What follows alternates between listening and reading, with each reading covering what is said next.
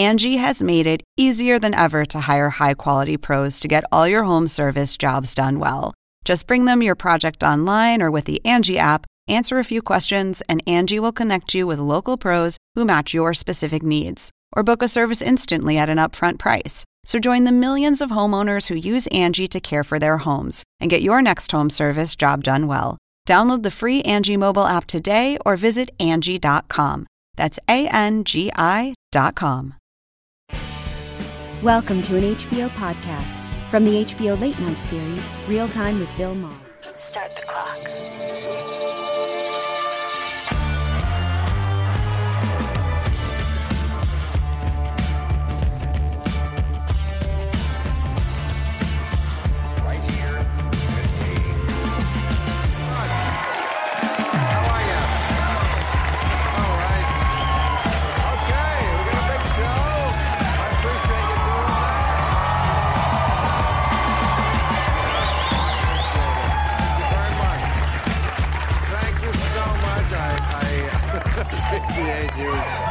I appreciate you putting on a brave face. I know you must be crestfallen because Bill de Blasio was dropped out of the presidential race. He said, I'm married with 2 kids. I can stay home and not be taken seriously. So Also, Brett Kavanaugh's penis is back in the news. Oh, yeah, the New York Times kind of tripped over his dick on this one. They reported about a guy back in his Yale days, a long time ago, who Brett was at a party, took his penis out, and his friends pushed it into a girl's hand. As friends do. The problem is the woman, the victim, has absolutely no recollection of this ever happening, which is not exactly a ringing endorsement of your penis. More on that later, but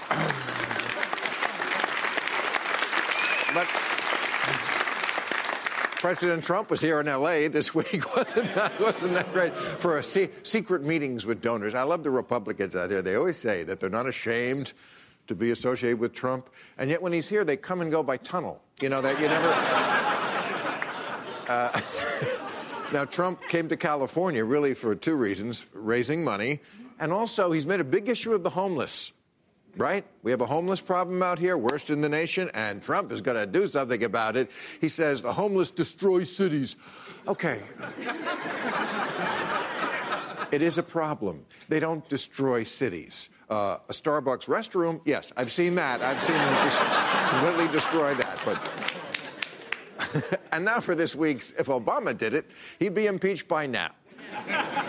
Okay, he's following, this is all over the news, say the whistleblower scandal. We have a whistleblower scandal. Some yet anonymous member of the intelligence community was apparently so alarmed over the summer when he saw Trump do something, say something to a foreign leader, that he reported it to the Inspector General. That's who you'd go up the chain to. And it was labeled of urgent concern. That's a designation. And, of course, when it's that important, they take it up to the Director of National Intelligence. And under federal law, the Director of National Intelligence, it says, shall deliver this report if it is of urgent concern to Congress. But the Director of National Intelligence... he says he's not going to do that, citing the old statute, go fuck yourself. Now, there are a lot of facts we don't know about this, like who the whistleblower is. We don't know that, but we just know that it's someone who finds Trump's behavior a threat to America. Which narrows the list down to everyone, everywhere. We know...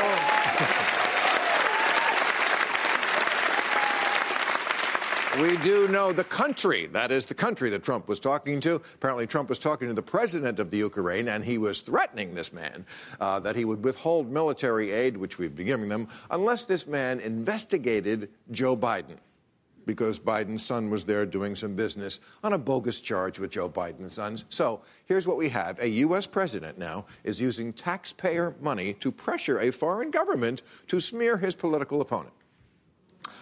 It's not enough that Trump has Russia meddling in the election. Now we've invited Ukraine in for a 3-way. And let me Let me save you some time and an emotional investment in this scandal, because I can tell you how this is about to go down. Okay, right now, we are at the denial stage. We didn't do it. Then we go to, okay, he did it, but it wasn't bad. Then we go to, okay, it was bad, but it wasn't illegal. Then it was, okay, it was illegal, but not when Trump does it. Then we go to the, we're going to subpoena you stage, and then the aforementioned, go fuck yourself, finally landing at the Democrats, oh, well, we tried. The end. Yeah. Trump actually tweeted this today. He said, is anybody dumb enough to believe that I would say something inappropriate to a foreign leader? Is anybody dumb enough? I think we have found the new chant for the rallies. Is anybody dumb enough? Do you think I do something crooked and stupid? Yes, but you lost us at think. And I love this part of it.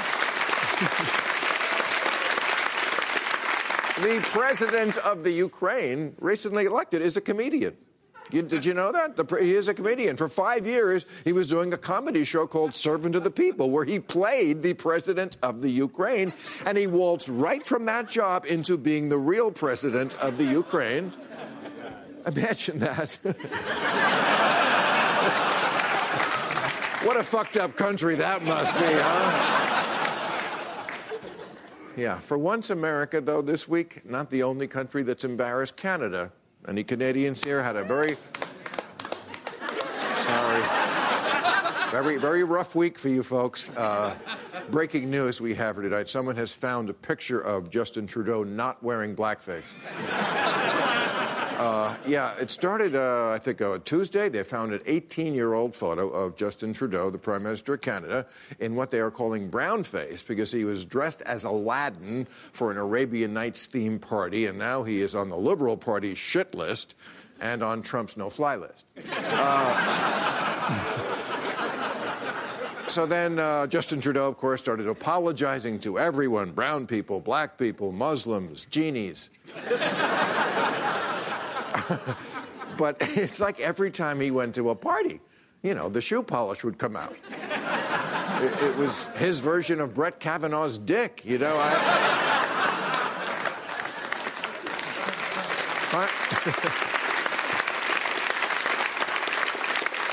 Finally, a friend of his said, you know, you can also use that on shoes.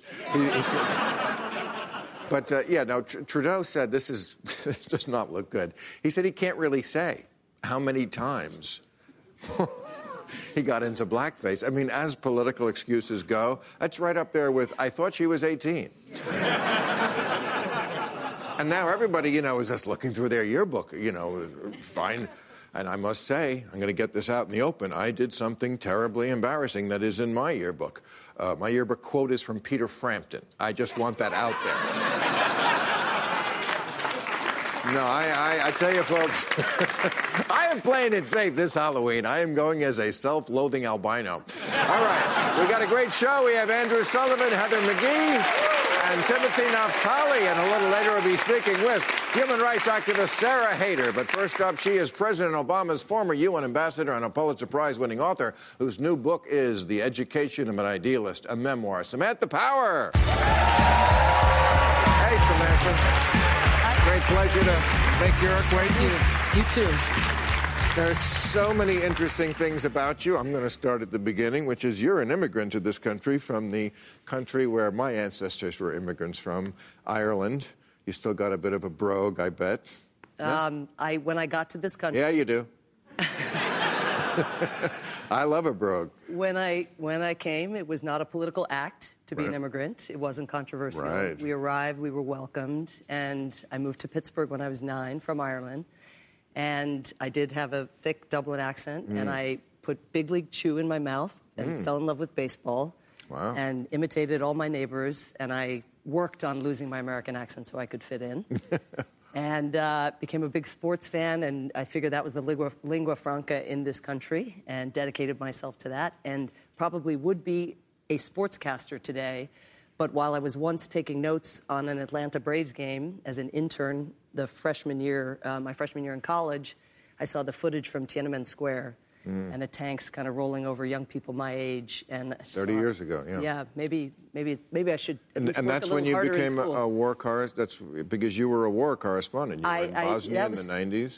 I mean, as epiphanies work, you tend, I think, in your as you remember them, you think you had some grand epiphany, and I decided I was going to become a human rights lawyer and change the world and be UN ambassador someday. But in fact, I just said to myself, I need to watch less sports and study a little bit and figure out what the hell is going on in the world. And so I went back to college and I worked at it. And then just as I graduated, I had another one of those kind of moments. And I opened up the newspaper and there were concentration camps in Europe 50 years after the Holocaust. Right. And it was that made me think, the there's got to Balkan be Wars, something sure. I can do. I tried to be an aid worker. I had no skills.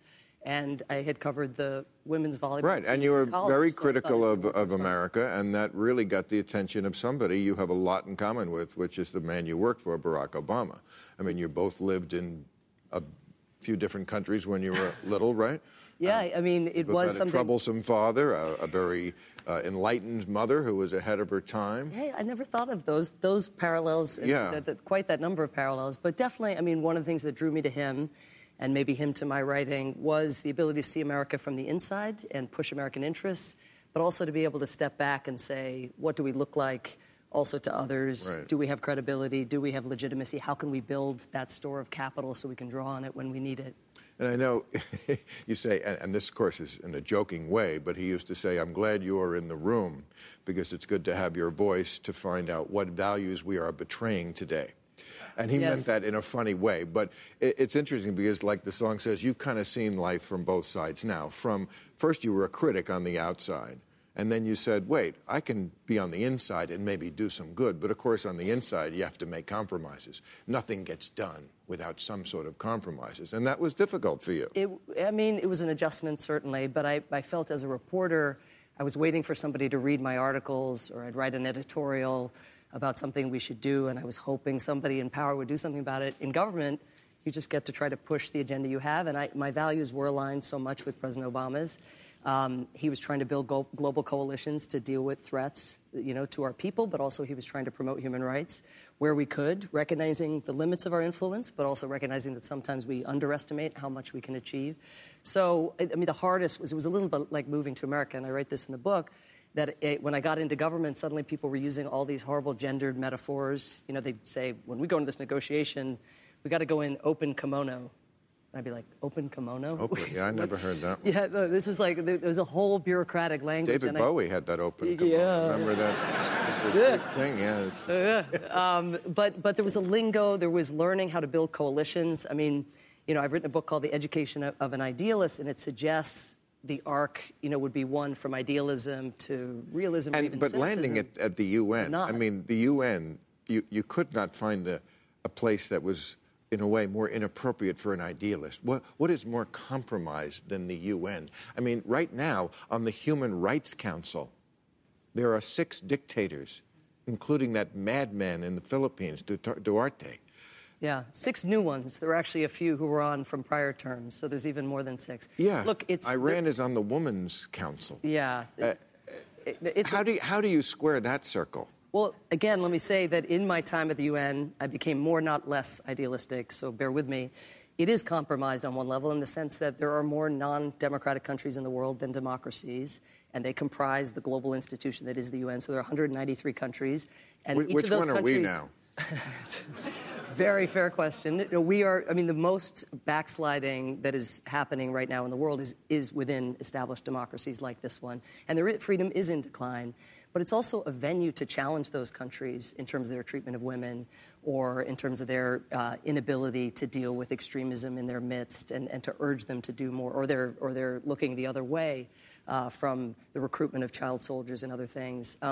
One of the concepts that I tried to introduce to my team was the idea of shrinking the change, because even when you're in the government and you're in the cabinet of the President of the United States, as I had the privilege of being, you feel small next to the abusiveness of these governments or the refugee problem, the 70 million people who are displaced today, or the warming planet. But it was really important, both at the White House and at the UN, and it's really important for me now as a citizen to think, okay, what is the narrow slice of this problem that I can actually do something about? So I can't deal with the freedom recession around the world or the backsliding as a whole. But let me see if I can get 20 female political prisoners out of jail. Right. Or, and build a coalition to do that. And the person who is there now, Trump's appointee, somebody named Kelly Craft, she was a big Republican donor. Now, it's not unusual to appoint a Republican or a Democratic donor, but usually they do it to some ambassadorship where it's not a big deal. But UN?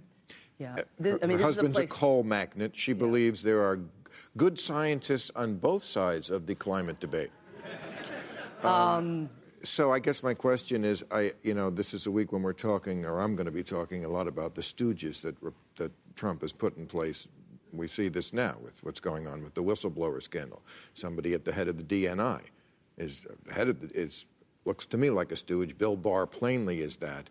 What about the UN? What about the diplomatic corps? Is that hollowed out? How deep is the deep state? I keep asking. Well, I can say that one of the things that happened after Trump was elected, and it was shocking to many people, but you can imagine the people on my team who helped negotiate the Paris Agreement or the Iran nuclear deal, or minorities or people with disabilities, people, classes of people who've been attacked by the candidate Trump. It was an incredibly dispiriting event for some of them, and yet they all resolved to stay, basically, to serve our country, the career Foreign Service officers, the career civil service servants. But they found themselves so marginalized, held in such contempt at the highest level. And the key is that expertise is not valued. When everything is deemed an opinion and when science isn't valued and when language expertise or having lived in a country isn't held in high regard, it's been very hard for those people to stay. So the hollowing out is real. And part of what's going to need to happen when a Democrat is elected to replace the current president. But people who are skeptical of government and skeptical of our ability to do good are going to have to come and be part of the recovery. We are going to have to rebuild institutions that have been ravaged. And Obama's foreign policy doctrine was famously summarized as don't do stupid shit. Trump's, of course, is do stupid shit. Do a lot of stupid shit as quickly as possible. What should a liberal foreign policy doctrine be?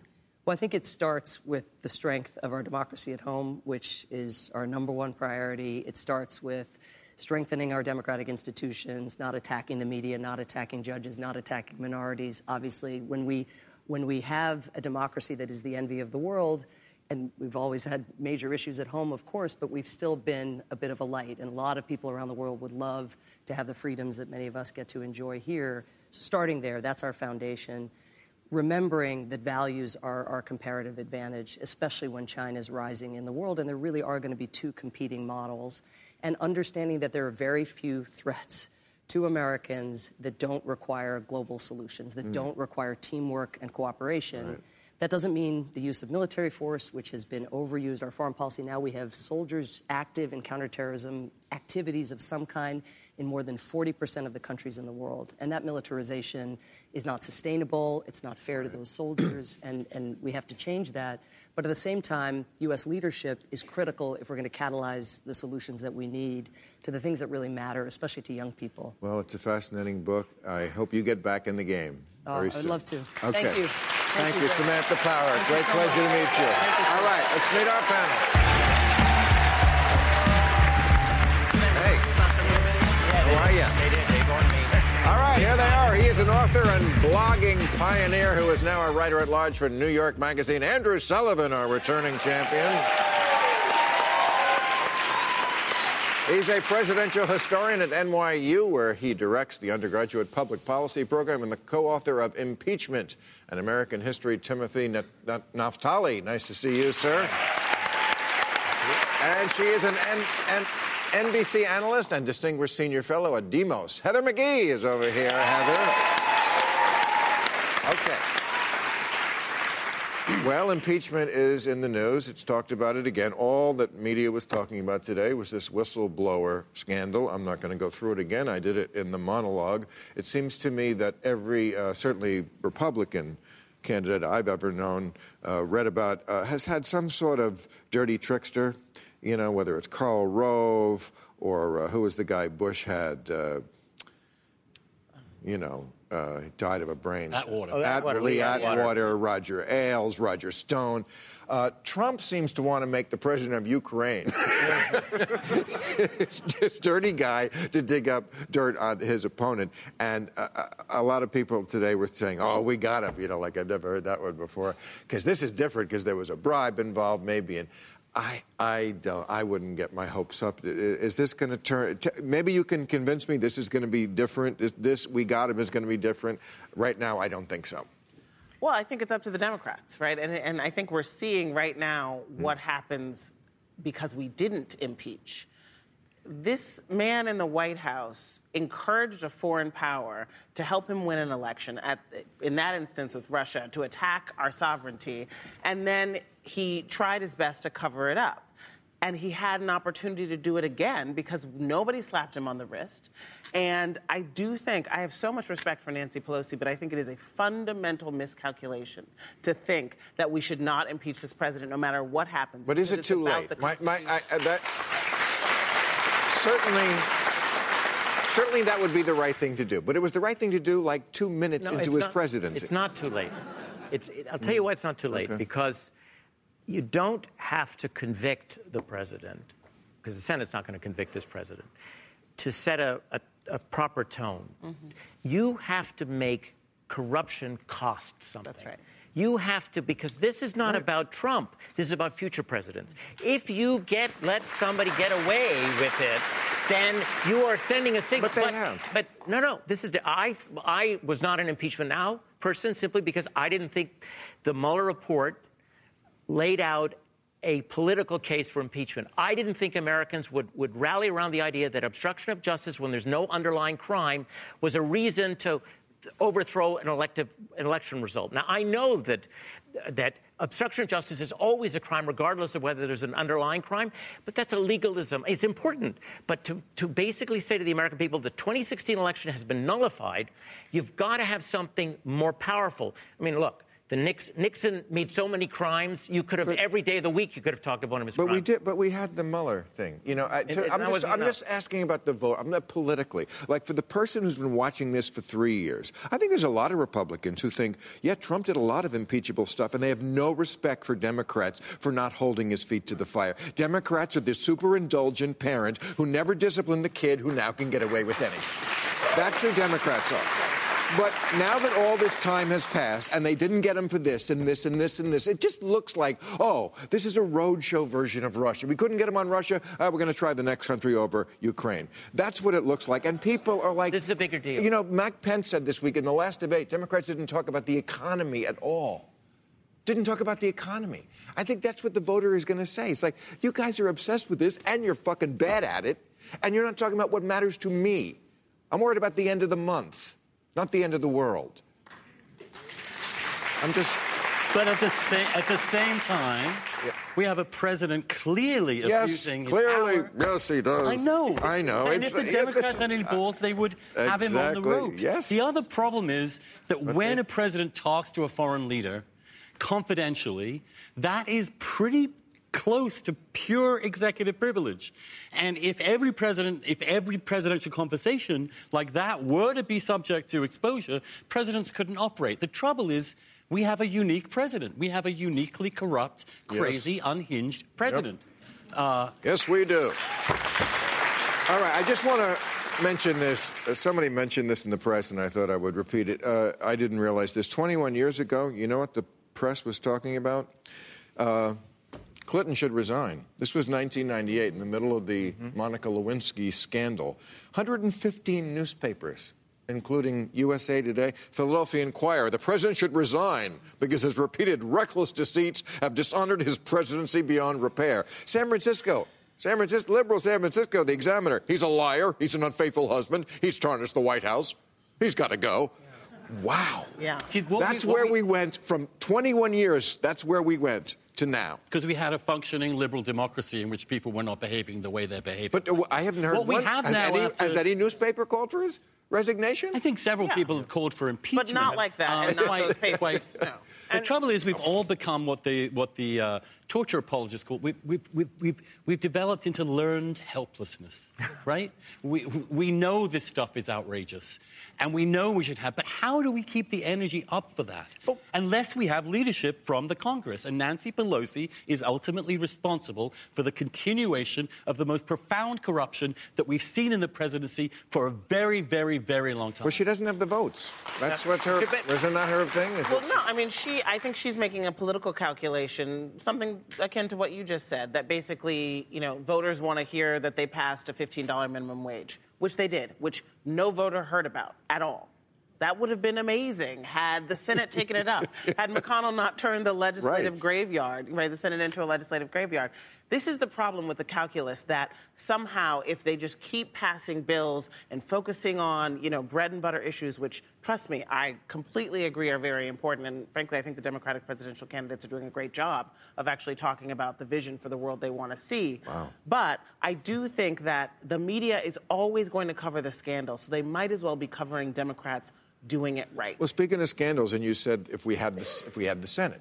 Okay, now, I get this from very high up in Democratic circles, and also it was in the paper.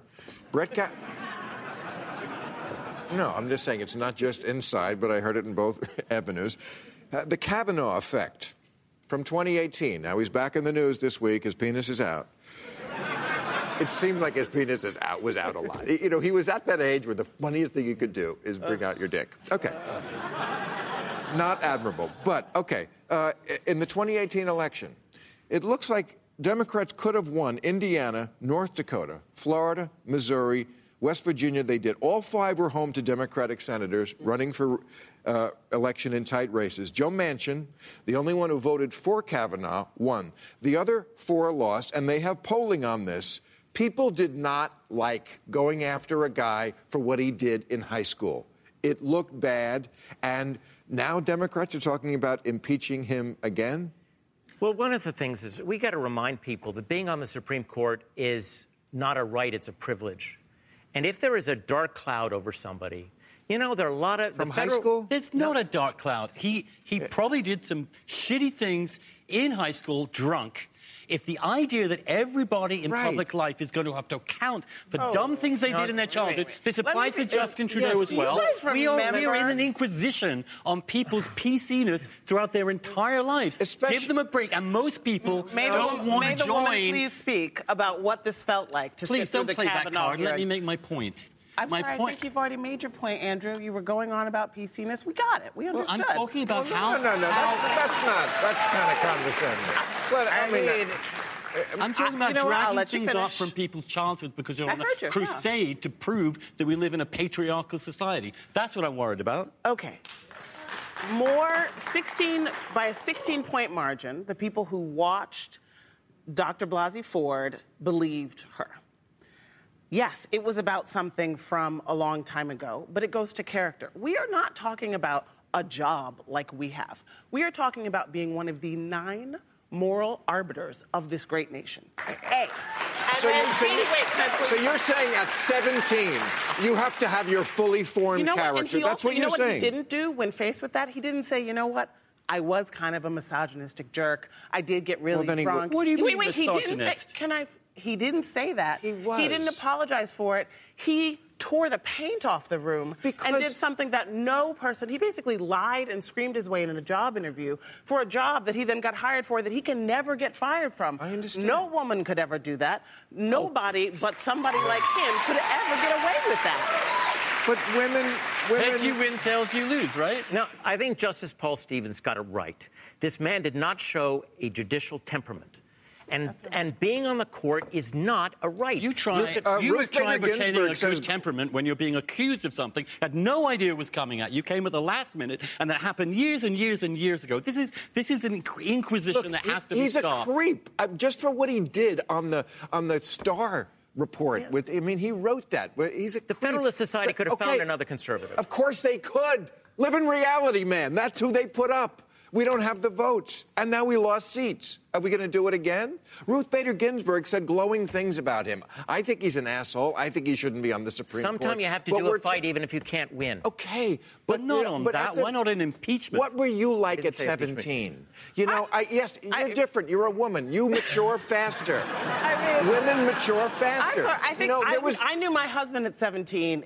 He was not like that. Okay, everybody and I don't think that he should be one of the 9 people to decide what I can do with my body.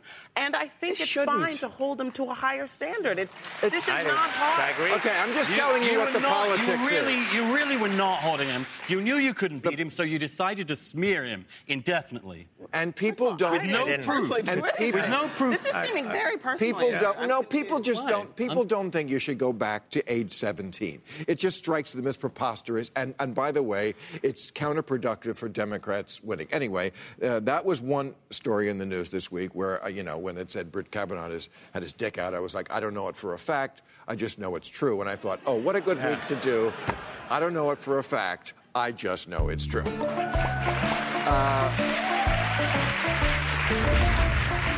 For example, I don't know for a fact that the recycling and the regular garbage end up in the same place.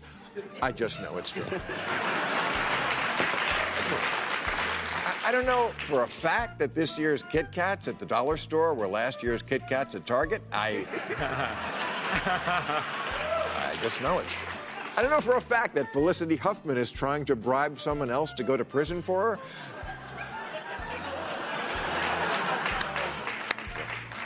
I don't know. Slow. Okay. Slow rising laugh. I don't know for a fact that Trump's salt shaker is filled with crushed up Adderall. I just know it's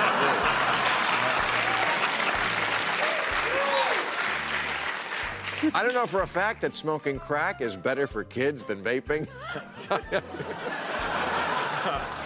I don't know for a fact that the Elizabeth Warren who waits 4 hours to take a selfie with you is actually a body double. I just know it's true. I don't know for a fact that Justin Trudeau used to be in Blue Man Group. I just know it's true.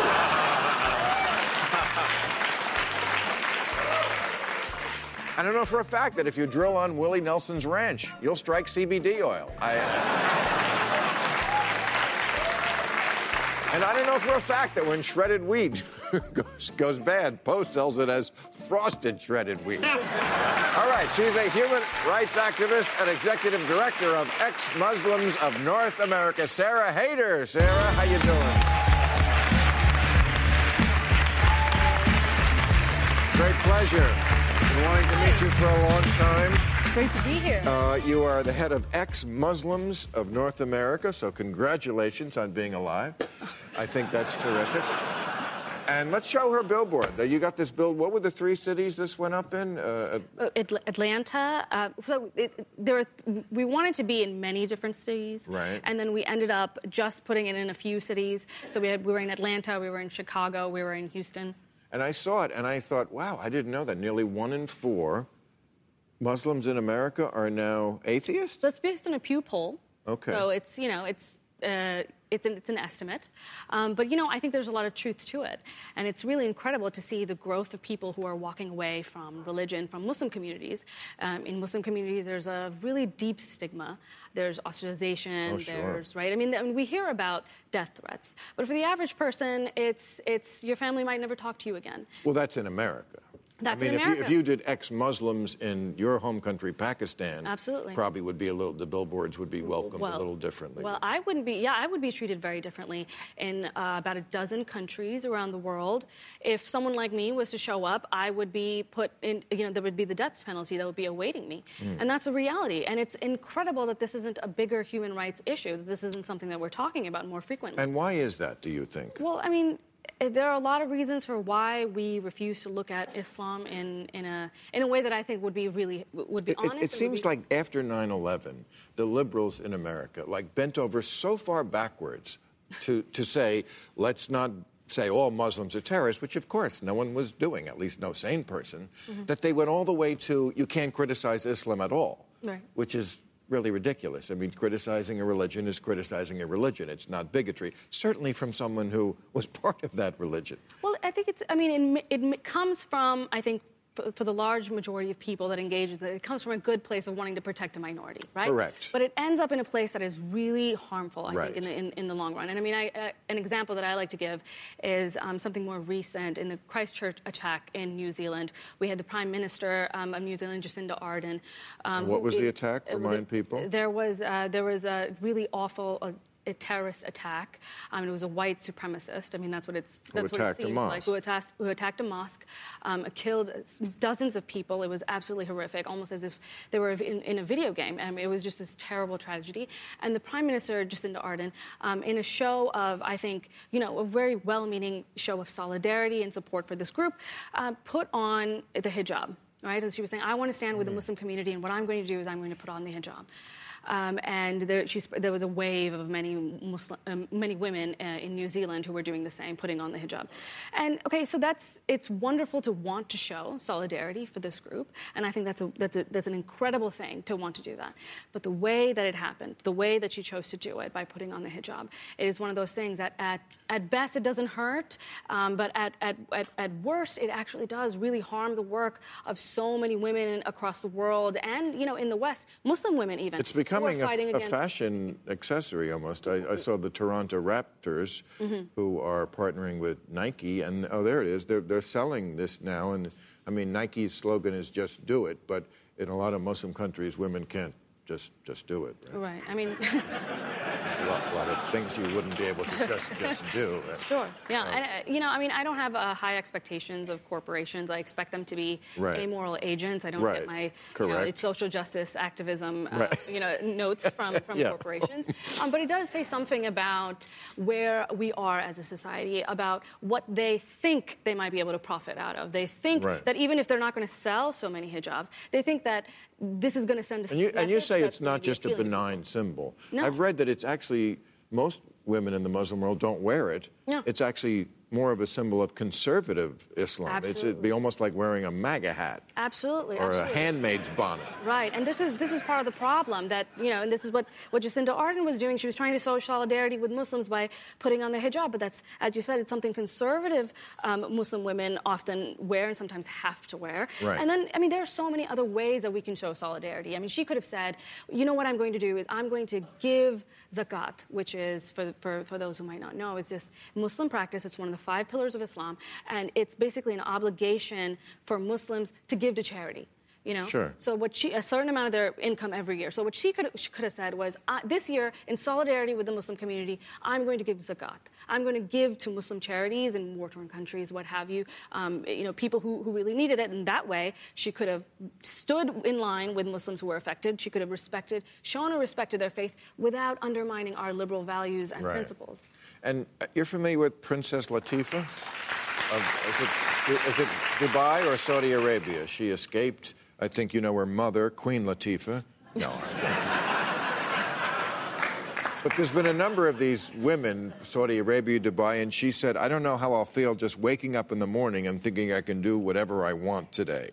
And I read that and thought, that's really what it's all about, isn't it? Right. Just doing what you want today. It's something that so many women in the world, not just Muslim women, I think it's a problem in almost every country, but, size does matter. Right. And Well, and the inability to just speak, right? And that's what the blasphemy and the death penalty for blasphemy and the criminalization for blasphemy, that's what it's doing. That's what it really is. Tell us about that. What does that mean, blasphemy? So blasphemy law is, it's interpreted different ways in different countries, but it's essentially a prohibition to criticize religion or to sometimes it's just if they feel as if there's something that you're saying that goes against It's part of Sharia law.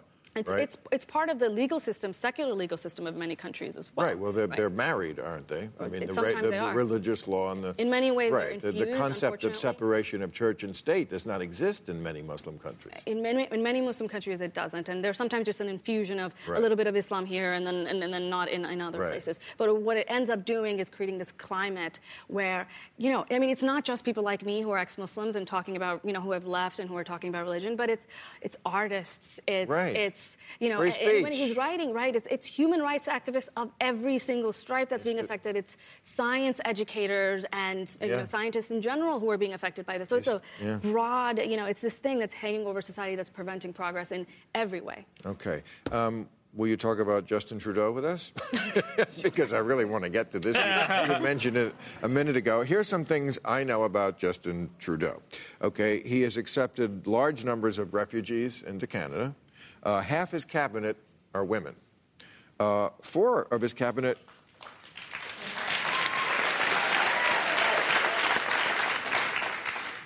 How brave of you. Stunning and brave.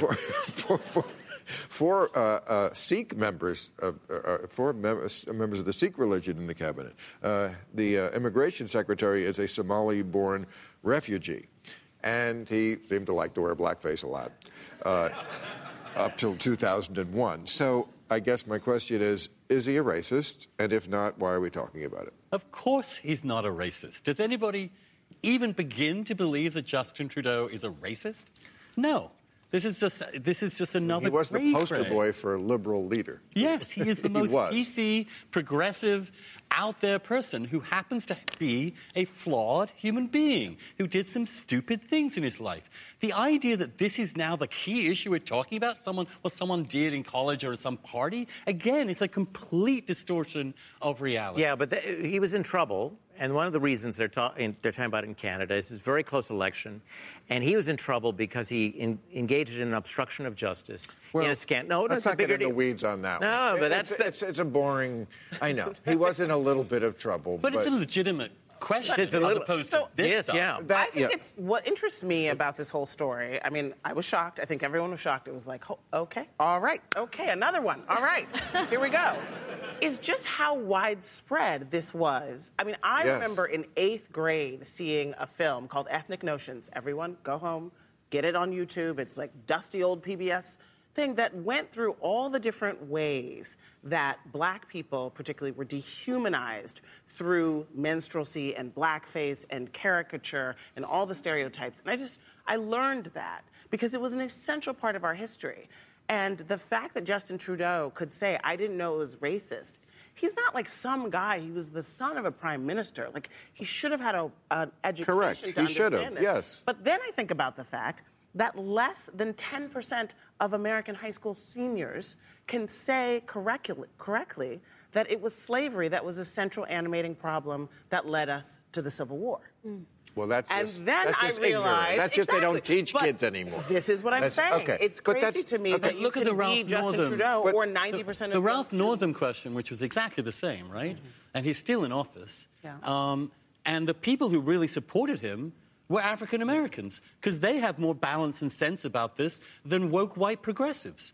And so they have a sense of reality about this. They know that these people are not vile white supremacists. Whenever I see one of these pictures of a guy like this, and this was the latest one was 2001, but it was an Arabian Nights theme party. Yep. What else do you go as? I mean, And look, and by the way, the conservatives... I think we should stop theme parties. Yeah, no. Certainly, But I mean, can I say something about this? The guy who's like, I'm having a Motown theme party. Can I have to say something about this black I'm going to thing? come as Vanilla Ice, I think he was signed to the label for a minute. I think it's important to think about why black voters tend to do things like support Joe Biden, support Ralph Northam. Black voters understand, because we do the homework, we know our history, we know how pervasive racism is. We could have seen Trump coming, and many of us did.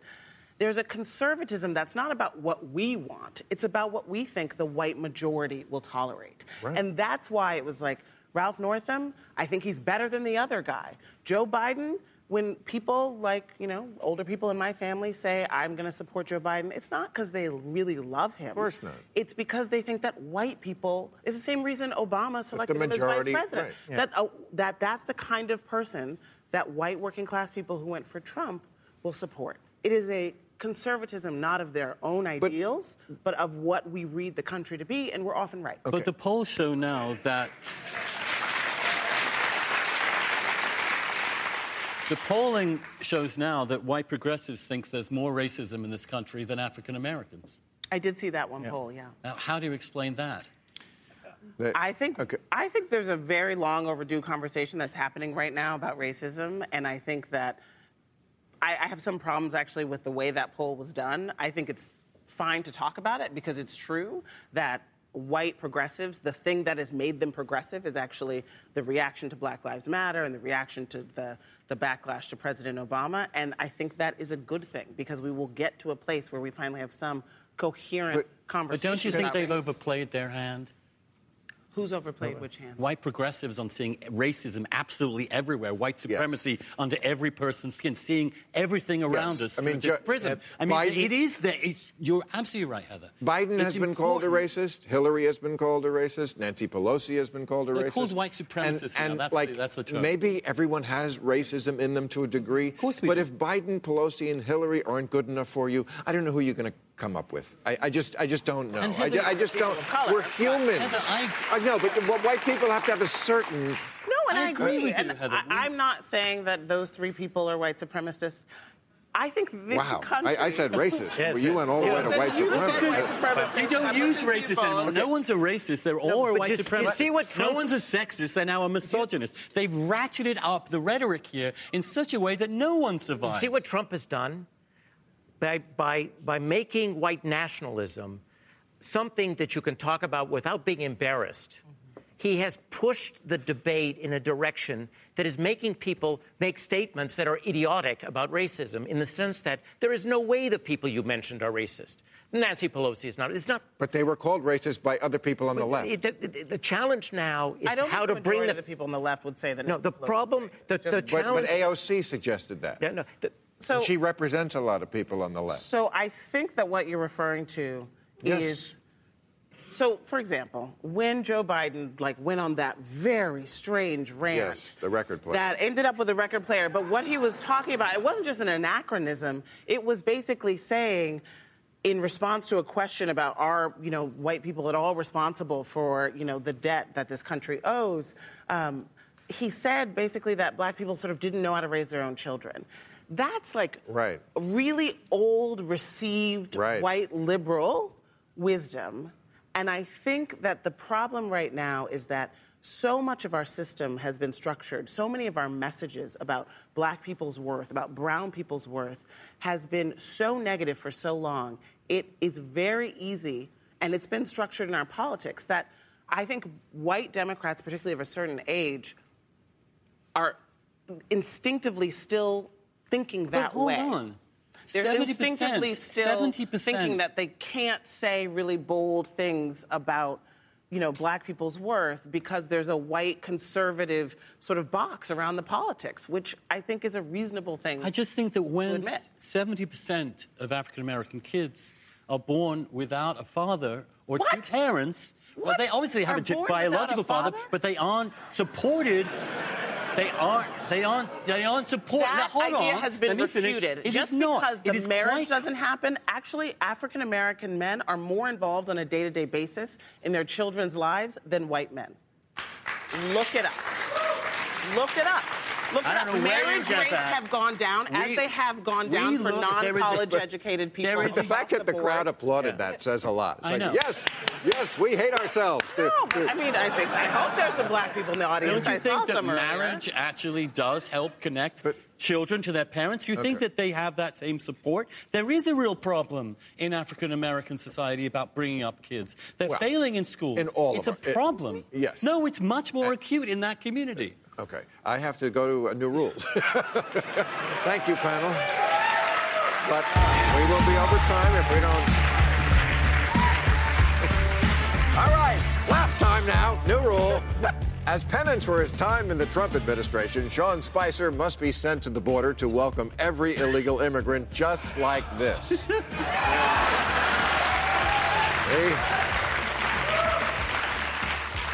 Nero, you can't discriminate against porn companies when everyone is using their product. This week, the porn site Bang Bros submitted a $10 million bid to rename the home of the Miami Heat the Bang Bros Center, and I am all for it. Because I must say, I just saw Hamilton at the Pornhub Pavilion, and it was incredible. And I can't wait to see Michael Bublé at the In-N-Out Center for the Performing Arts. In-N-Out, Okay, new rule. Someone must explain why 99% of businesses using barbed wire have stuff nobody would ever want.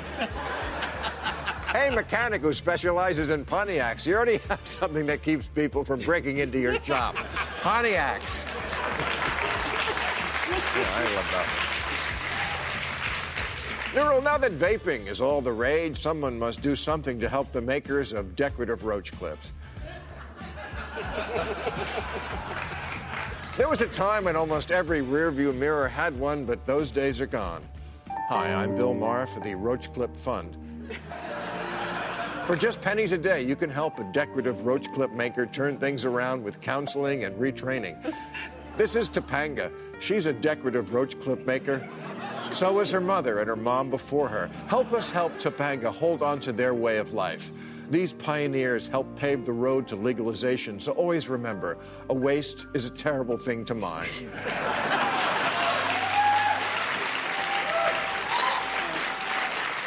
New rule, stop worrying that Apple CEO Tim Cook might be a little too over-giddy about the new iPhone 11's 3 camera lenses. He'll come back down to earth when he realizes old people are trying to shave with it.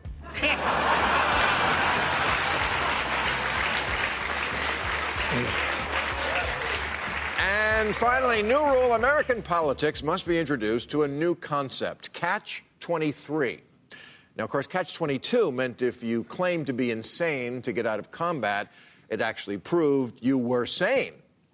Catch-23 is if Donald Trump never makes you insane, you are insane.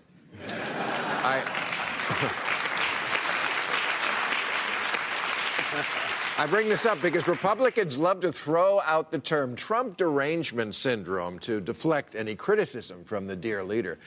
And by that, they mean that liberals are a bunch of sore losers who just can't accept the results of an election, and they go mental at every little thing Trump does. And there is a bit of that on the left, but have you watched this man over the last 4 years?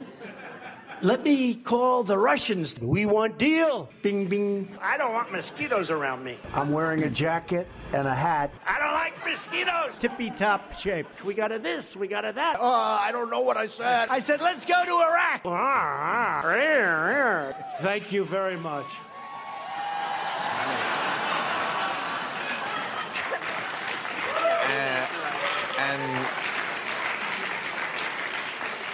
And you came to the conclusion, yeah, that's how a president behaves.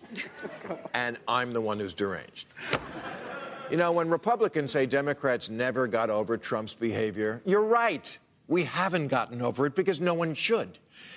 Anyone remember Otto Warmbier, a college kid who Kim Jong-un killed, and Trump said, Kim tells me he didn't know about it, and I take him at his word. Same thing he said when the Saudis killed Jamal Khashoggi. When the entire American intelligence community told him Putin had interfered with our election, he sided with Putin. When they told him Kim was still testing missiles, he said, we're in love. Nothing, Mitch McConnell? This is what Trump derangement syndrome really is, pretending that all of this is perfectly acceptable behavior for an American president.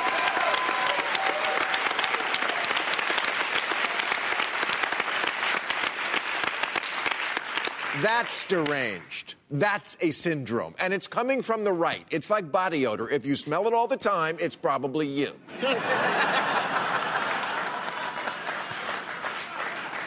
Look, I don't have time to go through all of Trump's greatest hits. So let's just say, if you don't think a president doing this is crazy,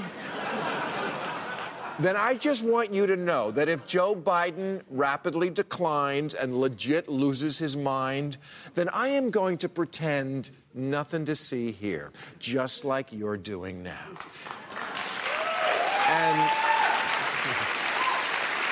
And I am going to encourage all Democrats to do the same and vote for him anyway. And I'm not talking about the current Joe Biden. Oh, no. Not the mildly embarrassing gaffe machine who mixes up stories and waits till he's on stage for his eyeball to explode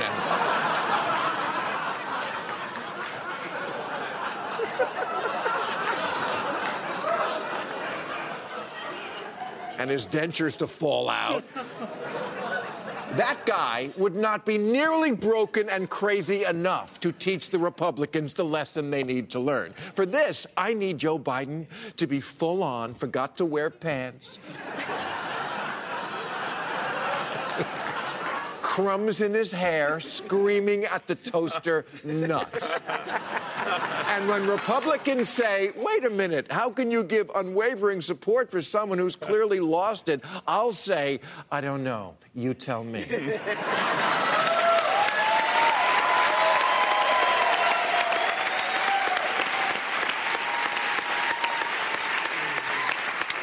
And just like you do now, in private, we'll all admit, oh, yeah, our guy's nuts. But publicly, we'll say he's great. Full denial mode, like you do now. You don't believe he's ever lied? He exaggerates and spins. Okay, do you believe he's ever told the American people a lie? No. Wow. With friends like that, who needs a Sharpie?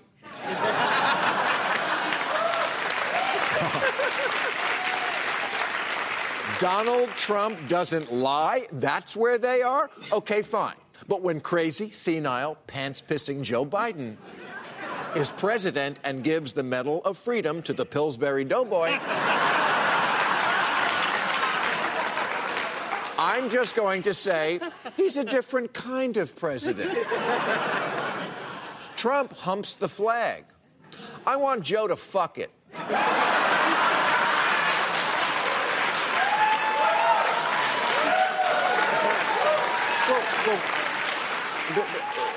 Because he's not a traditional president. I want him always wandering off. I want to see a headline, missing for 3 days, President Biden found sleeping in a mattress store.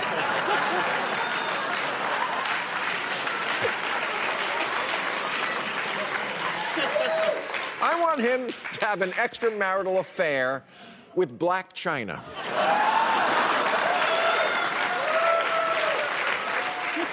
And every fucked up thing a celebrity ever did, I want to see him do it. I want to see him eat a hamburger off the floor. I want to see him interrupt Taylor Swift at an award show, lock a hooker in a closet, shave his head, and attack a car with an umbrella.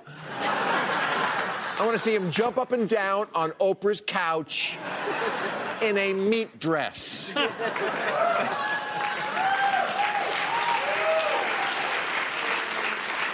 And after he plows the presidential limousine through a farmer's market, I will say, why so upset, Republicans? That's just Biden being Biden. All right. That's our show. I'll be at the Smart Financial Center in Sugar Land, Texas tomorrow, September 21st, at the Civic Center in Oklahoma City, September 22nd, at the Orpheum in Memphis, October 4th. I want to thank Andrew Sullivan, Timothy Naftali, Heather McGee, Sarah Haider, and Samantha Power. Stay tuned for Overtime on YouTube. Thank you.